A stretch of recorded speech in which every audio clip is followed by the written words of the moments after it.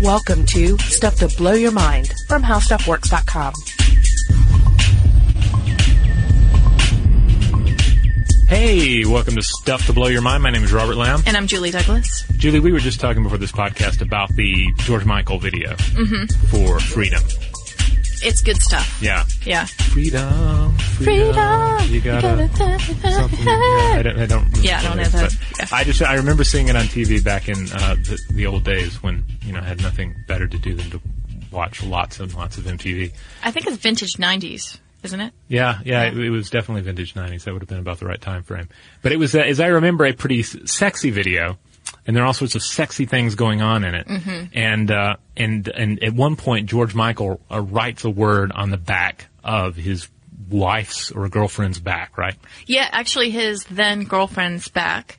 And the message is monogamy. And it's interesting because, as you say, it's a very sexy video, and there are a lot of people who are seem to be expressing their sexual liberation. Right. Which in a sense, George Michael would do later, for realsies. In a different context. Yeah. Yeah. Not a boudoir, but at least to the American public, it would be in a stall, which is fine, whatever. The point is that the video is interesting because it seems to be about sexual liberation, and yet they bring up the point of monogamy. Right. Yeah. And what is the relationship actually between these two things? Not that we're saying that a George Michael video from the early 90s has to really have a compact, solid message about the way the world works, but it's fascinating in light of this podcast where we are discussing the topic of monogamy. Yeah, which we actually decided that we would dedicate a whole podcast to because we recently recorded a podcast about same-sex pairings in the animal world. Yeah, or gay animals, if you will. Gay animals, right? Which again carries a lot of anthropomorphic baggage with it. Yeah, and it was interesting because we were talking about the Laysan albatrosses in Oahu, Hawaii, and 33% of that population is actually same-sex female-female pairings. And some of these albatrosses, or these birds, have been together since they started studying them 19 years previous to that. So it could have been that these birds were together for much longer than that. But the point is that monogamy seems to be in nature. It seems to be in different species. And humans really try hard, I think, to be monogamous. Well, some try harder than others. This is true. But we're not always very successful. So we want to talk about that today. Right. So animals. Let me just run through a few favorite examples of monogamous creatures. You have gibbon apes. You have wolves, termites, coyotes, barn owls, beavers, bald eagles, golden eagles, condors, swans, brolga cranes. Sandhill cranes, pigeons, red-tailed hawks, black vultures, and apparently 3% of the 4,000 mammal species are monogamous. Of course, Homo sapiens aren't on that list, but we'll discuss that a little more as we go.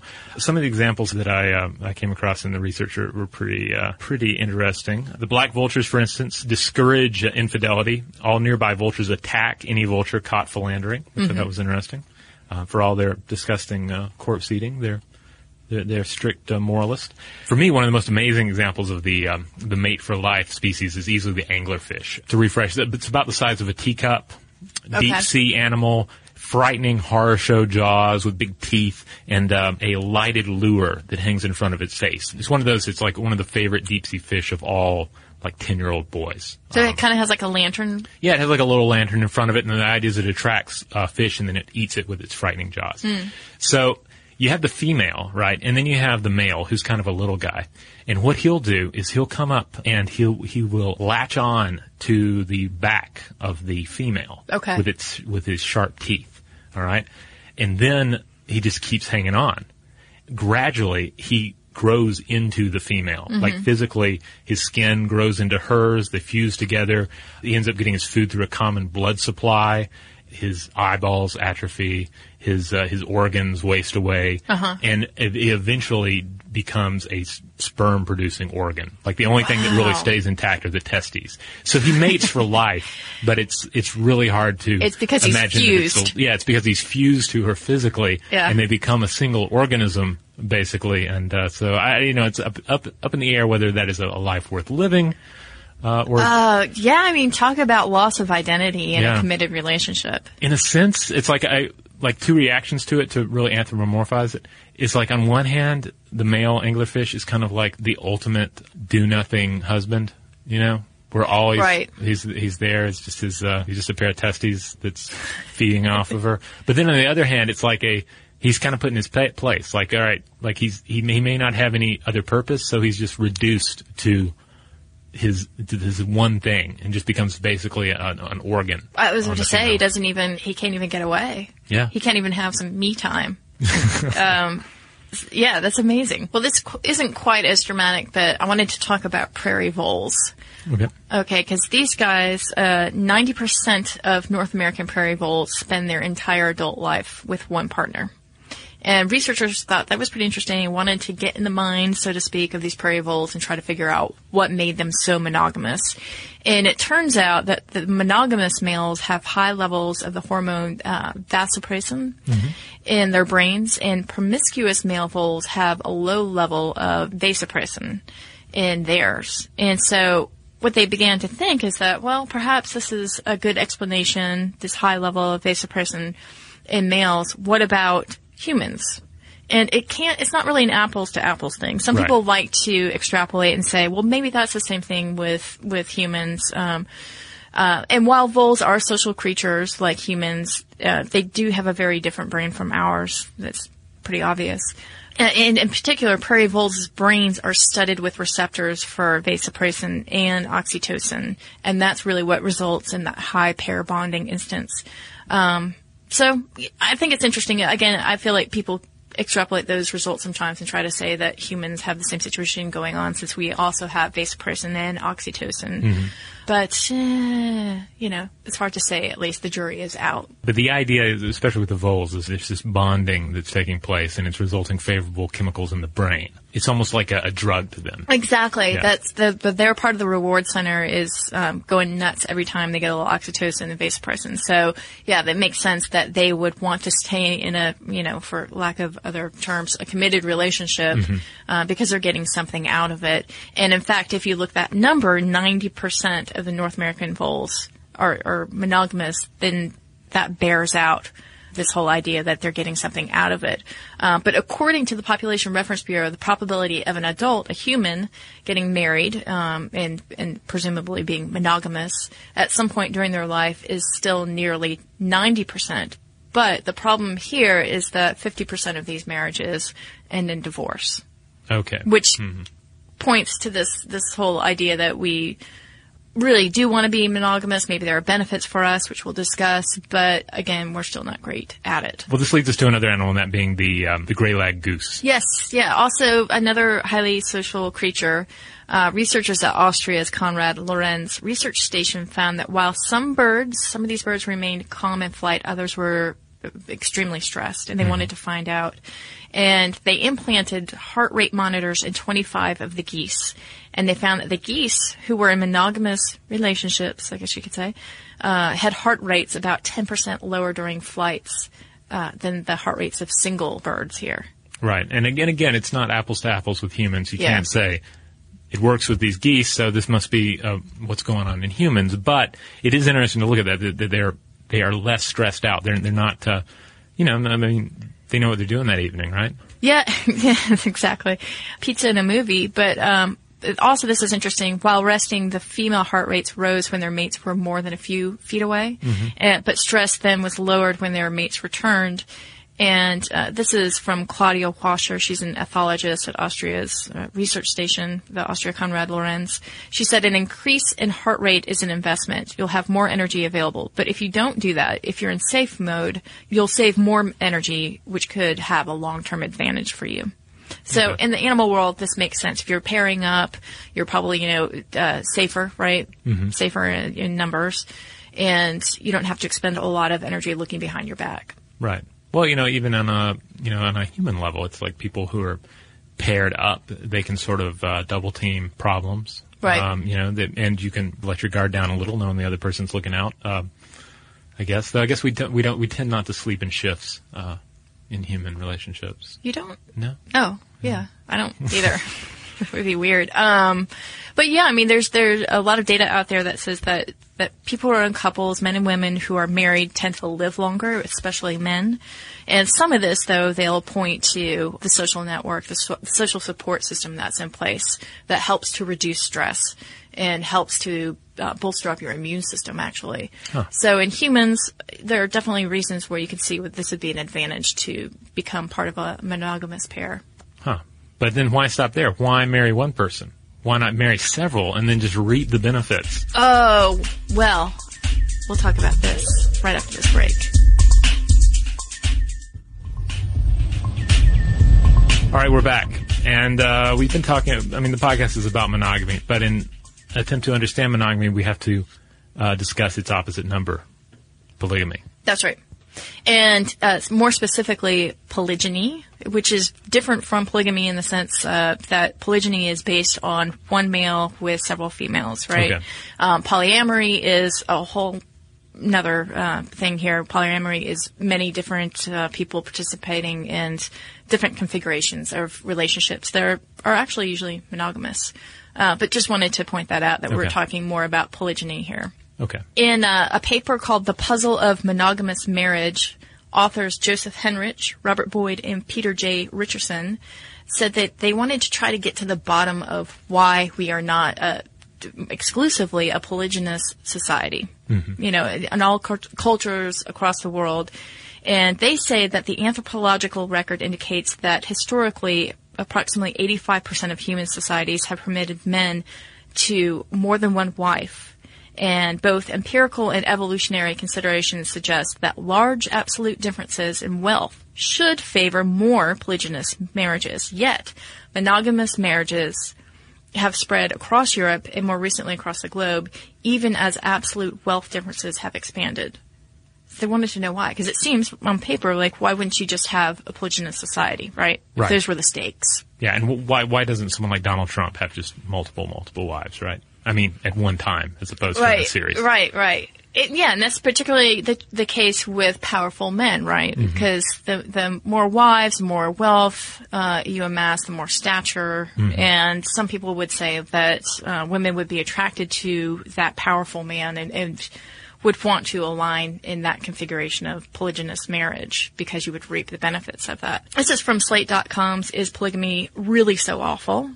Women are usually thought of as the primary victims of polygynous marriages, but as cultural anthropologist Joe Henrich, the guy we just talking about, documents, the institution also causes problems for the young, low-status males denied wives by older, wealthy men who have hoarded all the women. And those young men create problems for everybody. So, so we're getting to the meat of it right here. Well, I can't help, but I'm sure a lot of people are already thinking of the HBO series Big Love, which dealt with this kind of situation among an offshoot of mainstream Mormons, a fictional group in this particular TV series. But you see that even in this show, which I found the first few seasons rather enjoyable from character development standpoint. But you would have like one individual, like the villain of the show has multiple wives of varying ages. And then at times the younger men are not, I mean, they end up having to leave because they don't have the opportunity to claim a wife. So you end up having like wife monopolization by the older members of a society. Exactly, right? There's a dearth of women available. And Henrich and Boyd and Richardson say that when you have unmarried men and you have a scarcity of women, that is correlated with increased rates of rape, theft, murder, and substance abuse. Right. Well, because on one level you're liable to partake of more risky behavior because you don't have as much at stake. You don't have this. You don't have an investment in family. Right. You don't have an investment in family. You don't have investment in children. You probably don't have like a well-decorated house or anything. The toilet is probably disgusting. All these things, and then suppose you are really focused on climbing up the ladder. You're going to be more willing to take those risks to get the kind of financial footing that you would be required to claim one of these lovely ladies. That's right. You may steal, right, to try to accumulate wealth. Also, they said that these guys would engage in crimes to not only just amass enough wealth to attract women, but also kidnap other men's wives, which... Saying that here in the United States seems kind of crazy to say that out loud, unless you're talking about Borat. But This is another instance why this doesn't really work across the scales. Although there are some instances where a polygynous society could work. We know of the Mosul community in China. Oh, yes. Mm-hmm. And that is a matriarchal society. And that's one where I don't know if you would call it, we actually wouldn't even call it polygynous or polygamous, but in that society, women have decided that they won't pair with men. They will have sex with men or even relationships or have a mate in a man, but that man does not live with them. Mm-hmm. If they have children with that man, he does not raise them. In that society, men are more useful as uncles. Huh. So the uncles actually help to raise the children and not the actual father of those children. And it's a very peaceful society, and it's become a bit of something for tourists to sort of oogle. But that's a shame. But speaking of the children, it's interesting. Some of these studies we're looking at that dealt with the effect on the children in these situations, like more related to like the amount of attention they can get and how much time is spent on the children in a polygynous family versus a monogamous family. Yeah. Children definitely suffer in this scenario. Henrich cites a study of 19th century Mormon households, and 45 of them are headed by wealthy men, generally with multiple wives, mm-hmm. and 45 are headed by poorer men, generally with one wife. And what they found is that the children of the poorer men with one wife actually fared a lot better than the wealthy polygynous fathers. And the reason is that they think that those, even though they were wealthy and they had resources, they were still spread thin, the polygynous fathers, and they weren't able to invest that much time in their children. Right. I mean, if there's just the one, it's easy to say, yeah, I'll be at your karate practice. But if there are like 14 of them, you might not make a single karate practice. Right. Yeah. And it is so important in children's development, even with like their language skills, is mm-hmm. to have that one-on-one time with their parents in order to get a hold on the building blocks of the world. So if you don't have that attachment to your parent, then it's possible that you would have some issues and actually developing. And what they found is that the poor kids actually live longer than the wealthy kids. And then the other part of this, too, is that you have women kind of getting the short stick in polygynous marriages.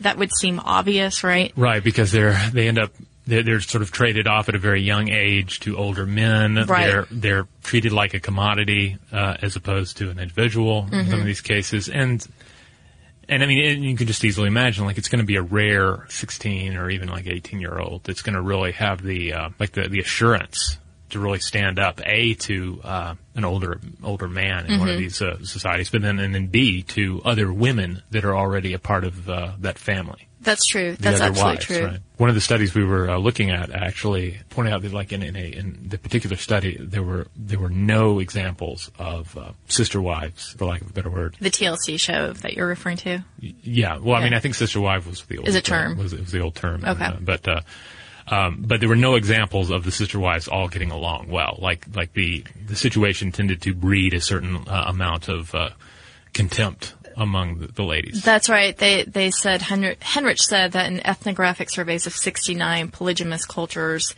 they reveal no cases where co-wife relations could be described as harmonious.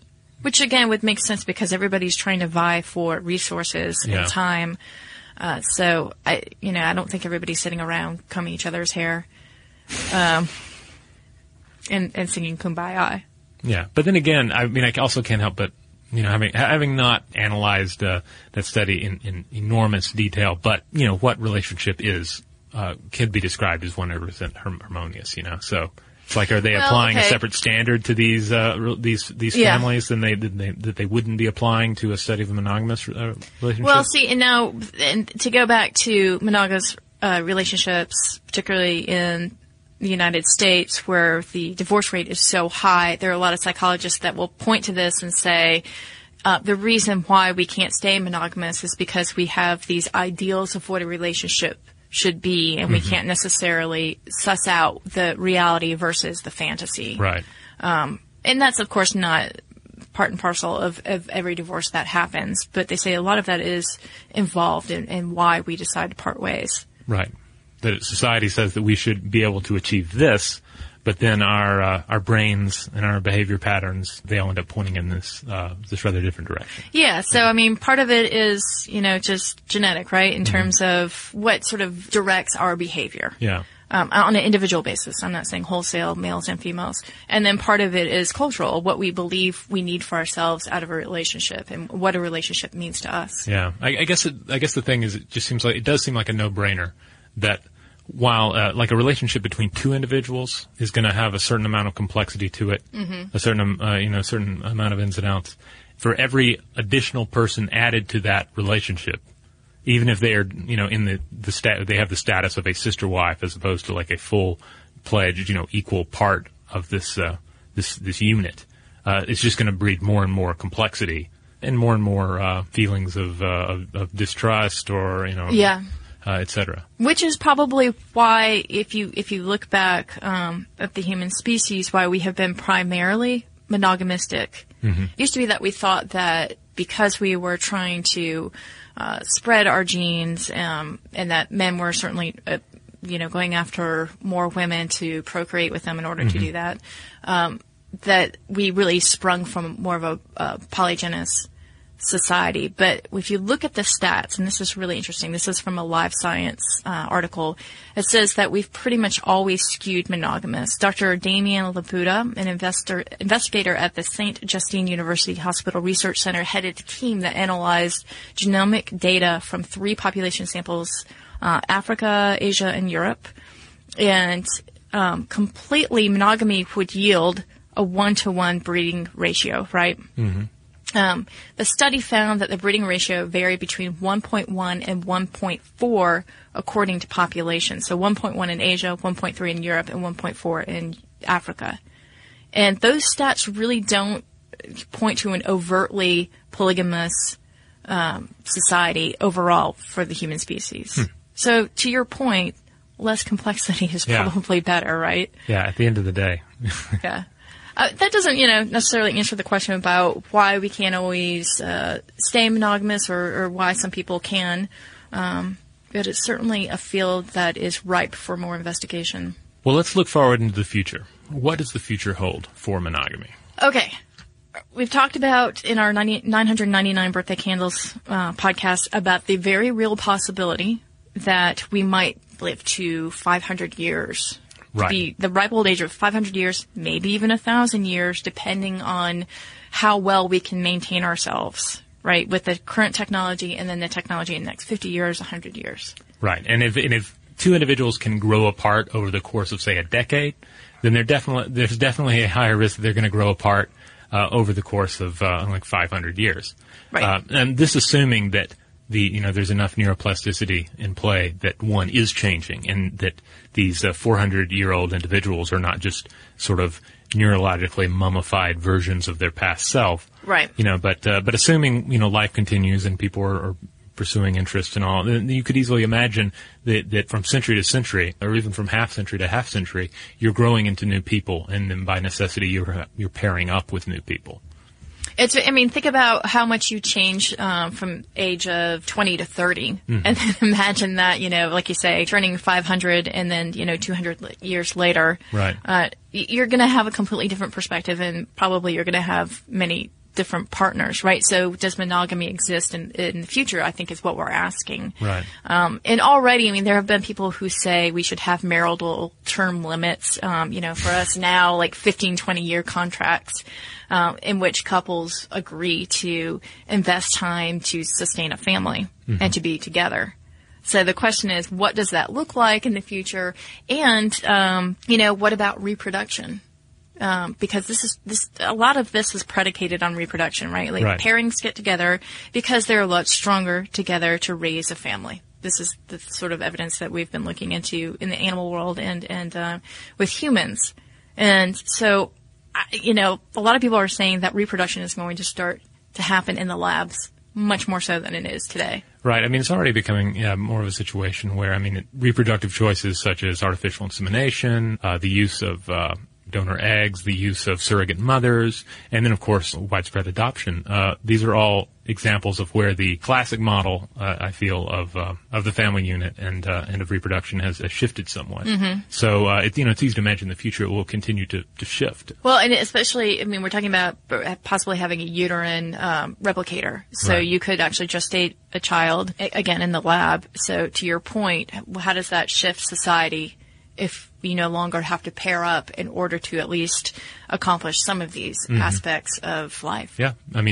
Society has always changed with its technology, and it's going to continue to do so even as the technology affects such basic human activities as the spreading of one's genes. And as we discussed in the Ladies on Planet Earth podcast, that we already see a trend in which women are choosing not to marry or marry later since they're better educated and they have better earnings. So just, present day, you wonder how much of monogamy is going to stay the same, at least as how we perceive monogamy. So do we end up becoming the anglerfish, where ladies are, the man is just basically reduced to some testes in a tube somewhere, and it's just like a race of ferocious ladies with sharp teeth and glowing things protruding from their forehead? I don't know. That's kind of living in the deep ocean. I gotta say, that's awesome. Don't get me wrong, I love my husband. I don't necessarily want him to glom onto my back. But that makes for a nice little short story right there. Yes, the anglerfish, one of nature's wonders. All right, well, let's call over the robot. I have a couple of quick messages here to read. All right, these are both in response to our Hug It Out podcast. We heard from listener Amanda. Amanda writes in and says, "I'm a hugger!" ! I grew up in a family that did not hug. My sister, that is 11 years older than me, cannot stand to be touched. So when I came around, I was a shocker to everyone. Me wanting hugs and touch so much got me the nickname Klingon. Awesome. Well, that's interesting that Amanda sent that in, because it reminds me of, actually, I received a text message from my sister related to this, and my sister Allie writes in and says, "Just listen to your podcast on hugging. I have a picture of the three of us here on my desk." She's referring to herself, me, and our sister Lucy, who my sister Allie sometimes calls loopers for some reason. Oh, she says, "I have a picture of the three of us here on my desk. In it, you were giving me a side hug," which we refer to as the awkward hug that I learned from my mom. And it says, "And Loopers is standing a foot away because she's not a hugger." So, wait, what about Allie? Does she engage in like a hug? I'm not sure. She's definitely a hugger. Definitely more so than me or Lucy. Yeah. Okay. But so I guess we kind of interesting that there's three levels of hugginess in your family. I think so. And you can sort of, I guess you might be able to make some argument about like birth order there, because I'm the oldest and I'm just kind of an awkward hugger. Lucy is the middle child. Mm-hmm. She's not a hugger at all. Doesn't really like to be touched. And then Allie is certainly the more gregarious of the three of us, and she seems like she's definitely more of a hugger. She's more apt to talk about her feelings and all. So. Yeah, but that might be genetic. She might be the double G variant that we were talking about. Yeah. And so she's got the receptors for it, and she might be a hug junkie. She could be. She was also born in Canada. I don't know. Like she was born. Well, that doesn't make sense at all, does it? I don't know. We have to ask our Canadian listeners if they're all there's something in the water. Well, I know that generally the stereotype of the Canadian is the Canadian is more reserved. Canadian hug is not a thing, right? I've not heard of. I've heard of Canadian bacon, but not the Canadian hug. Yeah, I don't know. Well, Canadians can straighten me out on this. Or my sister can straighten me out if she hears this and send me more texts about it. But anyway, so there you go. There's some feedback on the hugs episode. If you would like to share some feedback on hugs, on monogamy, on anglerfish and their strange ways, then you can find us on Twitter, where we are Blow the Mind. You can also find us on Facebook. Just do a search in Facebook for Stuff to Blow Your Mind, and you will probably find us. And you can also send us an email at blowthemind@discovery.com.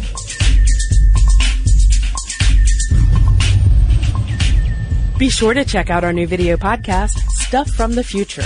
Join How Stuff Works staff as we explore the most promising and perplexing possibilities of tomorrow.